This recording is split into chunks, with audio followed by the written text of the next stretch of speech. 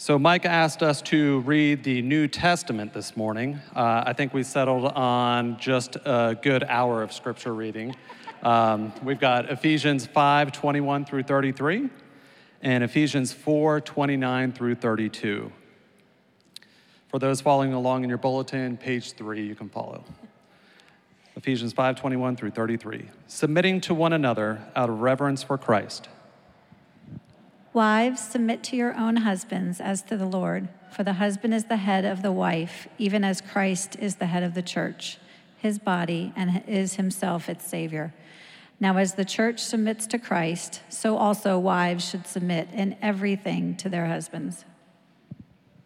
Husbands, love your wives as Christ loved the church and gave himself up for her, that he might sanctify her, having cleansed her by the washing of water with the word, so that he might present the church to himself in splendor, without spot or wrinkle or any such thing, that she might be holy and without blemish. In the same way, husbands should love their wives as their own bodies. He who loves his wife loves himself. For no one ever hated his own flesh, but nourishes and cherishes it, just as Christ does the church, because we are members of his body. Therefore, a man shall leave his father and mother and hold fast to his wife, and the two shall become one flesh. This mystery is profound, and I am saying that it refers to Christ and the church. However, let each one of you love his wife as himself, and let the wife see that she respects her husband. Let no corrupting talk come out of your mouths, but only such as is good for building up, as fits the occasion, that it may give grace to those who hear. And do not grieve the Holy Spirit of God, by whom you were sealed for the day of redemption. Let all bitterness and wrath and anger and clamor and slander be put away from you, along with all malice. Be kind to one another, tenderhearted, forgiving one another, as God in Christ forgave you.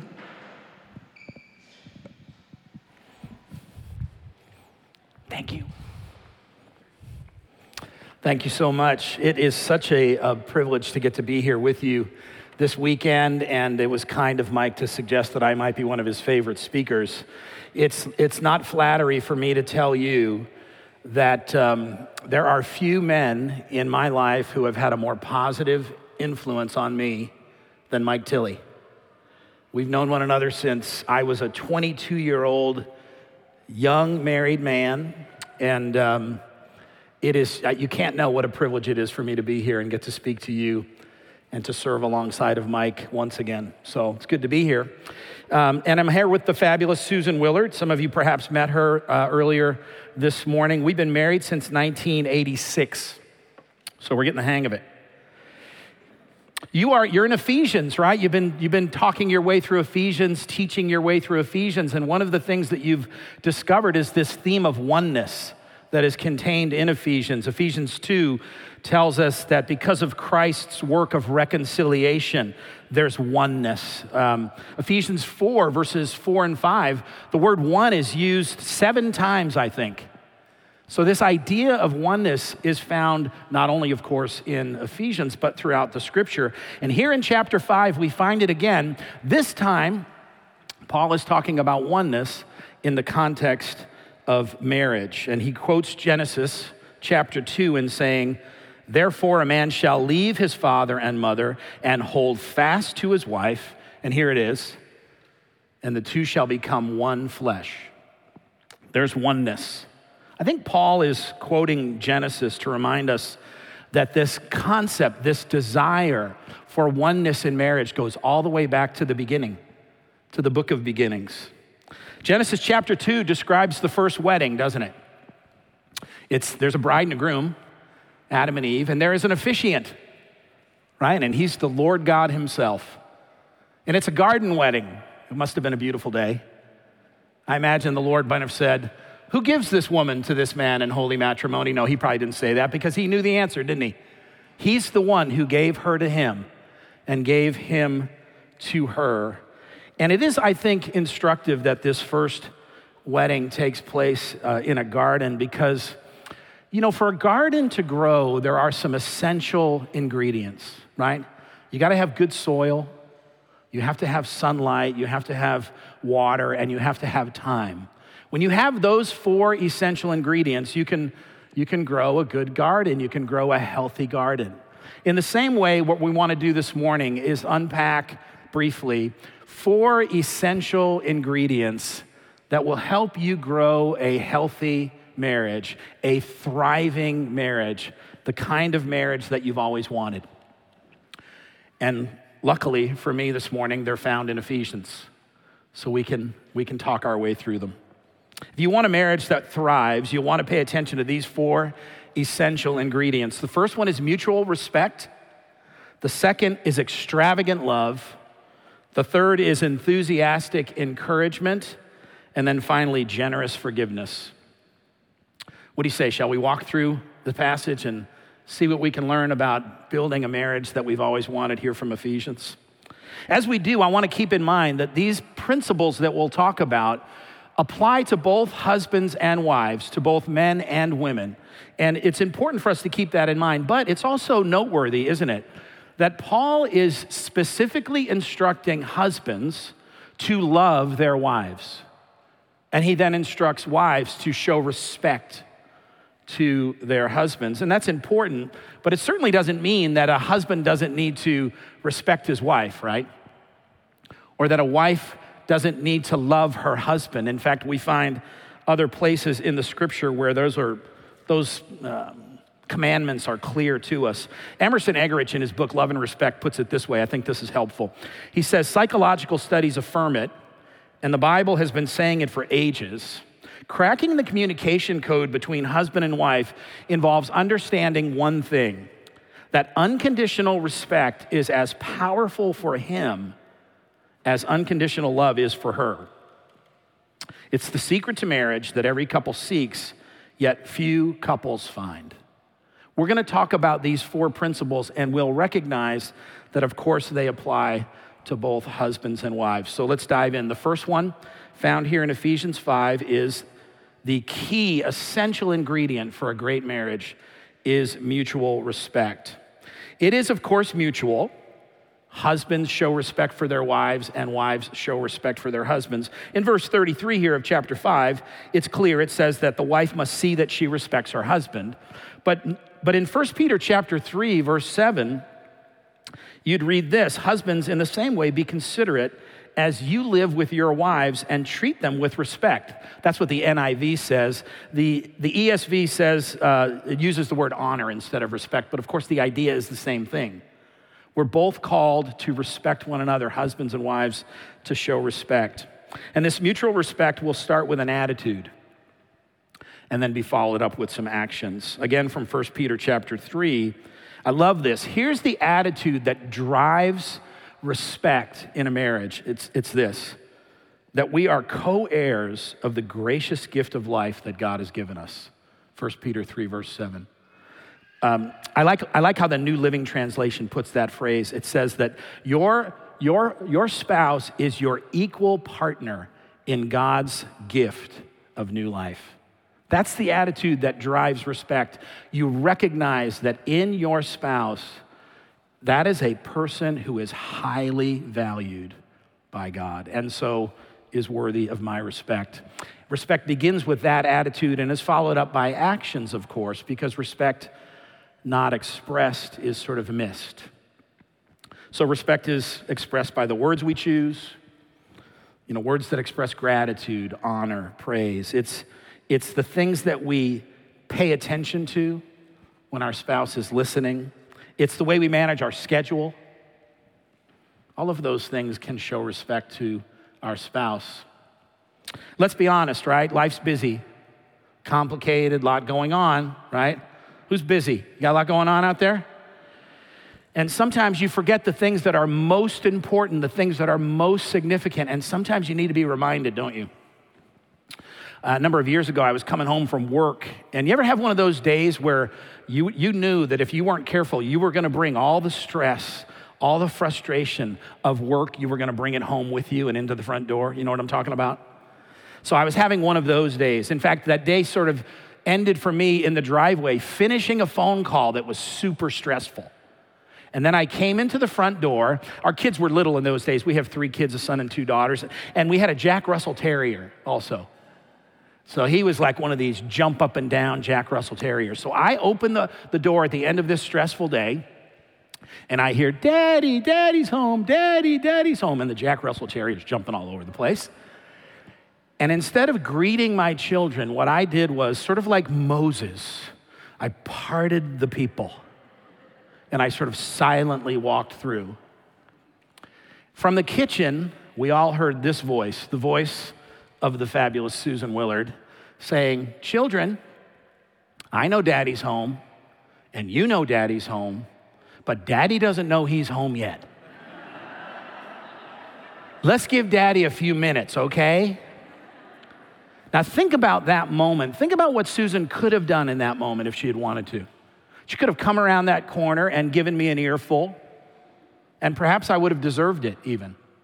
But instead, what I got was a creative, intentional, thoughtful show of respect to me in front of my children that caused me to want to sort of engage with them. I went into my room, I changed my clothes, and I started getting jumped on by all the people, and that's as it should be, right? We should show that kind of respect to one another. It takes effort. It begins with an attitude. It's got to be intentional. That's the first key ingredient to a great marriage. Show respect to one another. The second one is also found in Ephesians. It's extravagant love. There is a love described in Ephesians 5, which is extravagant. It will cause you to be speechless as you read it, and especially as you consider somehow trying to apply it in your own life and in your own relationships. This extravagant love is extraordinary, it's exclusive, and like respect, it requires effort. You got to do something with it. You got to do something about it. This is a supernatural love. It's not normal. The love that we are to show is Ephesians 5 reminds us, is somehow to be patterned after the love that Christ has for us. How you doing with that? How's that working out at your house? You got that all figured out? You know why you can't do that? Because you cannot do it on your own. If you try to express that kind of love in your own strength, on your own, sadly, you'll fail. And many of you know that, don't you? I do. I've fallen short in expressing that kind of love countless times at home. I think this is wonderful. This is why it's so amazing, so wonderful that this call to express this kind of extravagant love comes right after Paul introduces this idea of being filled with the power of the Holy Spirit. You ever wonder why that's kind of there like that? Paul talks about letting ourselves be filled with the Holy Spirit. Verse 17 of Ephesians 5 says, "Don't be foolish, but understand what the will of the Lord is. Don't be drunk with wine, for that's debauchery, but be filled with the Holy Spirit." God will call you to do and be what you cannot do and be on your own. So he gives us the Holy Spirit's power to enable us to do it. The extravagant love that I am called to show to my wife, I can't do it on my own. And neither can you, which is why we say, Lord, I need the power of the Holy Spirit to make it possible. There is a prayer that I pray often.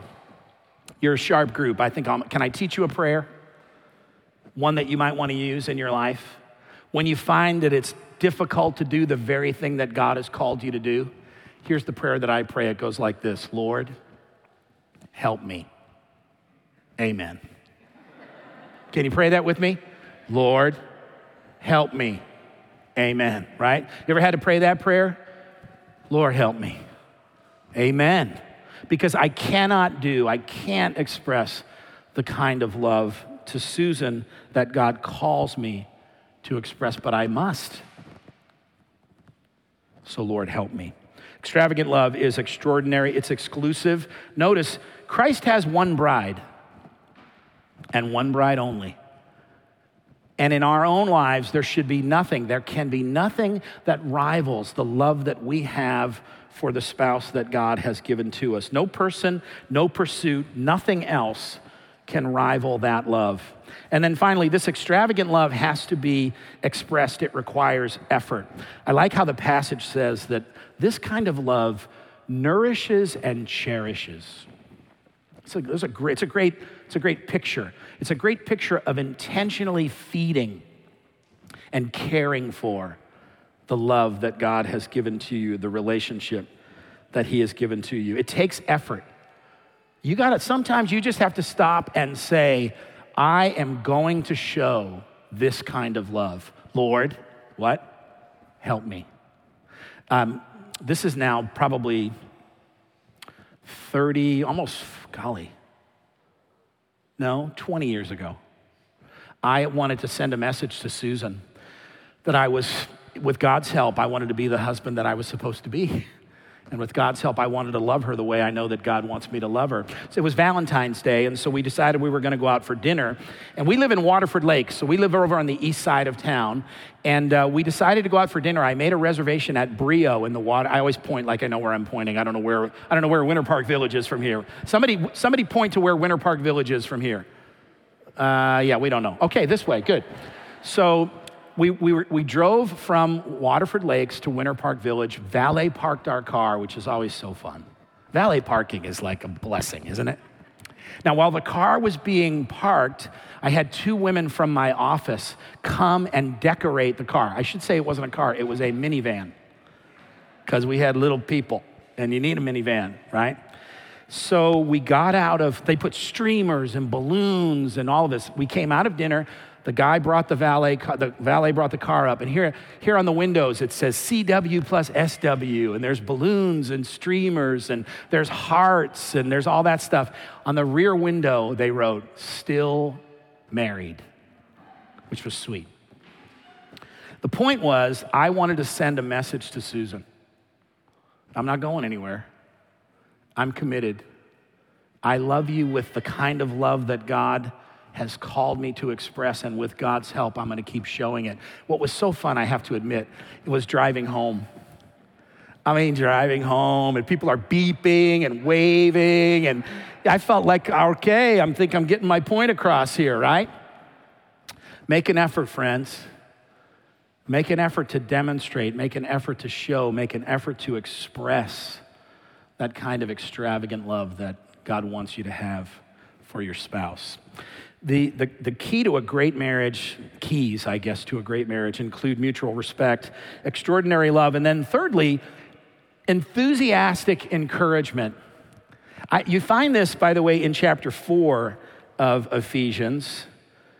It says, let no corrupting talk, verse 29, let no corrupting talk come out of your mouths, but only such as is good for building up, as fits the occasion, that it may give grace to those who hear. The spouse that wants to build a great marriage is careful about the things that he or she says, and recognizes that with our words, we can either build up or we can tear down. With our words, we can either encourage or discourage. And it's a powerful, powerful thing. Washington Irving said that the tongue is the only tool that gets sharper with use. And it's important for us to keep in mind that sometimes the things that we say can be good and sometimes not so good. Some of us, by the way, are pretty good at this, right? Some of you are naturally free at expressing encouragement, positive thoughts. It's an easy thing for you to do. Others of us are a little bit more reserved, perhaps. Maybe that's not really your style. You might even think that it's a little bit unseemly to be so effusive with this kind of encouragement or praise. But between a husband and a wife, the problem is never that there's too much encouragement. Dennis Randi puts it this way: praise can be excessive only if your words are insincere. Genuine, heartfelt praise can't be overdone. And I think the reason for that is because the world is full of negative messages, isn't it? Every day when you leave the house, in your ear, constantly are messages that are discouraging, not helpful, sometimes even hurtful. And so why would I want to be another one of those voices in Susan's ear? But instead, what if I took that opportunity that God has given me to be a voice of encouragement, a voice that builds up, a voice that praises, a voice that expresses gratitude? I have been working on this idea for all 34 years of our marriage. I grew up in a home where sarcasm was an art. I mean, we called it wit, by the way. We didn't call it sarcasm. People who are not good at it call it sarcasm. That's our view, right? I am the youngest of 6 sons. My mom had 6 sons in 7 years. That's a story for another sermon. And we would highly praise that zinger, that comeback, that comment, that cut. And I was pretty good at it. And then I got married. And I remember one evening, we were living in Charlottesville, Virginia at the time. We were brand new married people. I was 22 years old. We walked out of a Howard Johnson's restaurant. Some of you know what a Howard Johnson's restaurant is, right? We've been having dessert with some other couples. And as I like to do, I was telling stories. And I was just entertaining the table. And we were having fun. And it was a great evening. And we walked out of the restaurant. And I said to Susan as we're walking to the car, "Wasn't that fun?" And Susan said, "Well, it's not as much fun for me when you tell stories that make me look like a fool and you look like a hero. It's not as much fun for me when you're sarcastic or critical."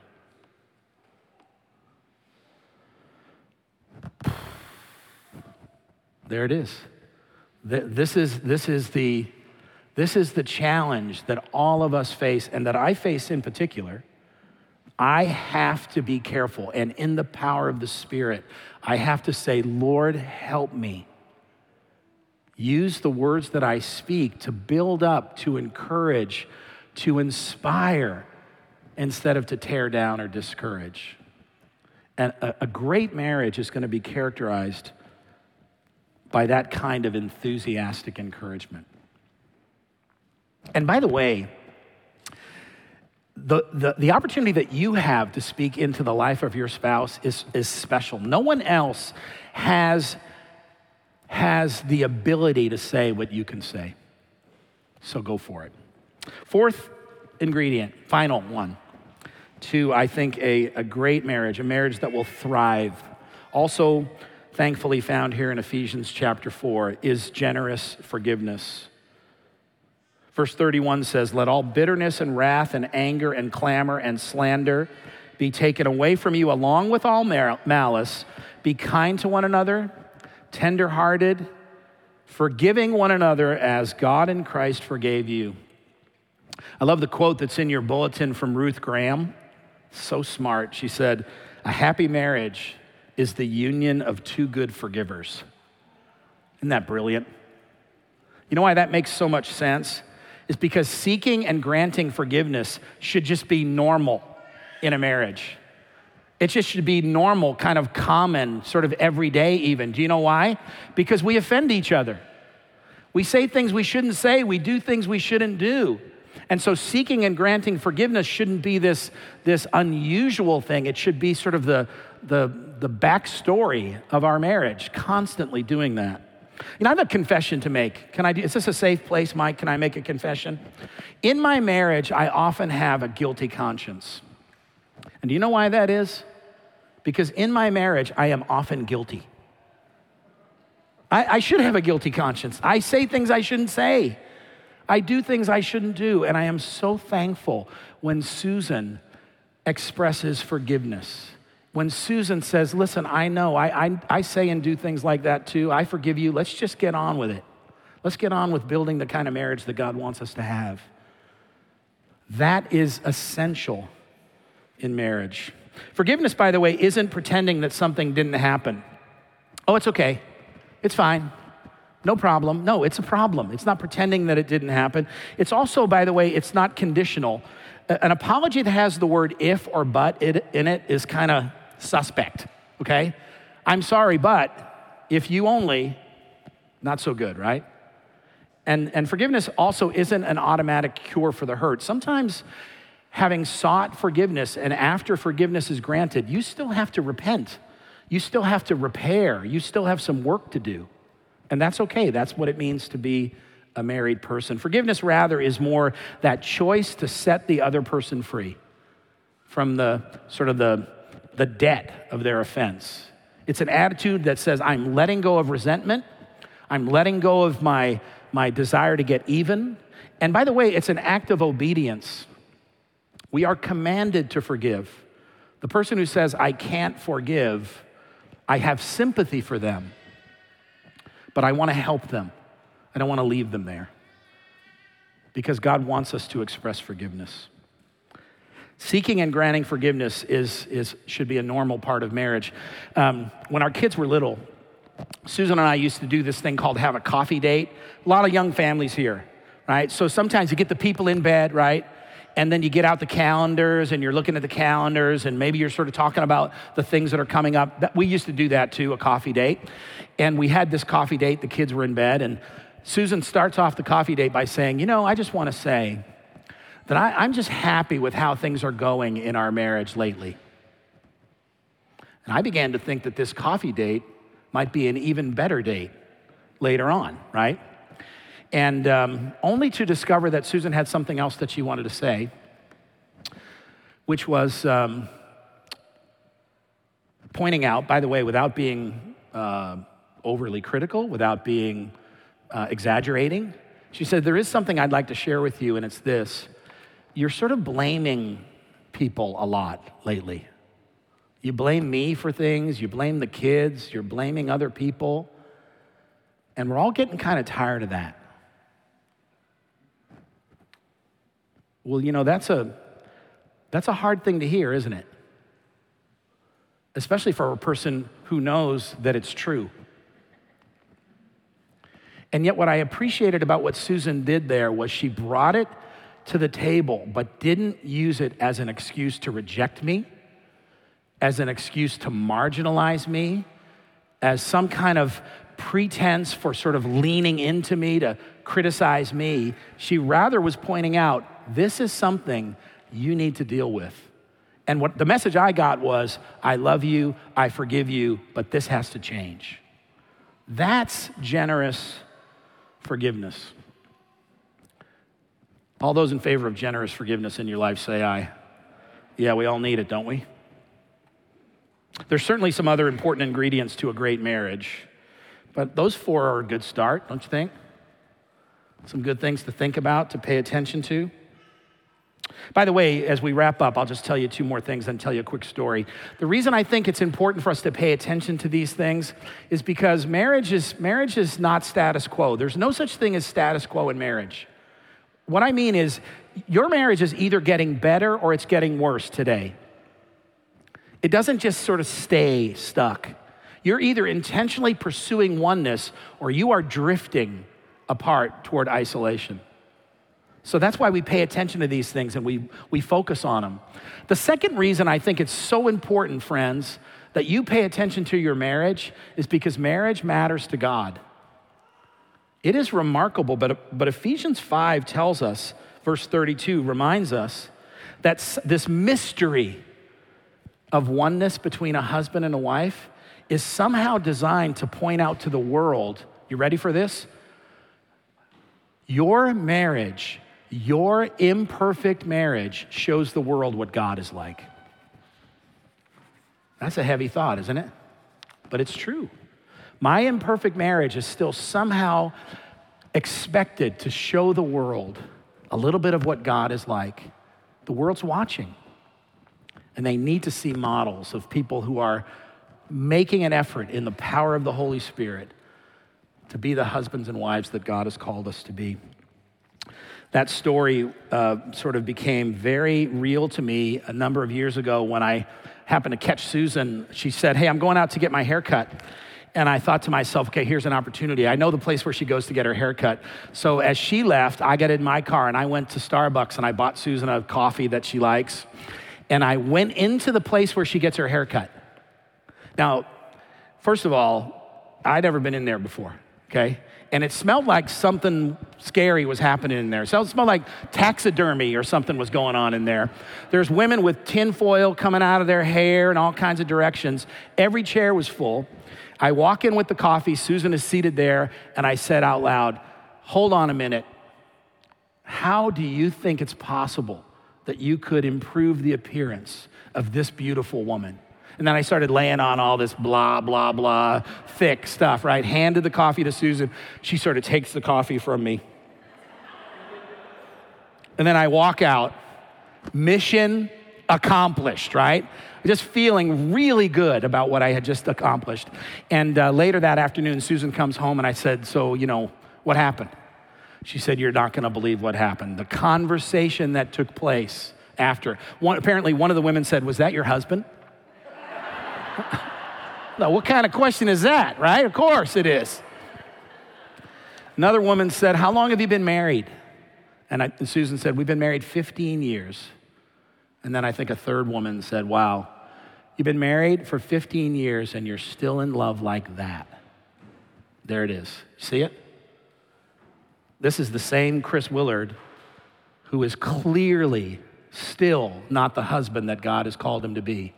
But in the power of the Holy Spirit, our marriage can still show the world something about God. Your marriage matters. It matters.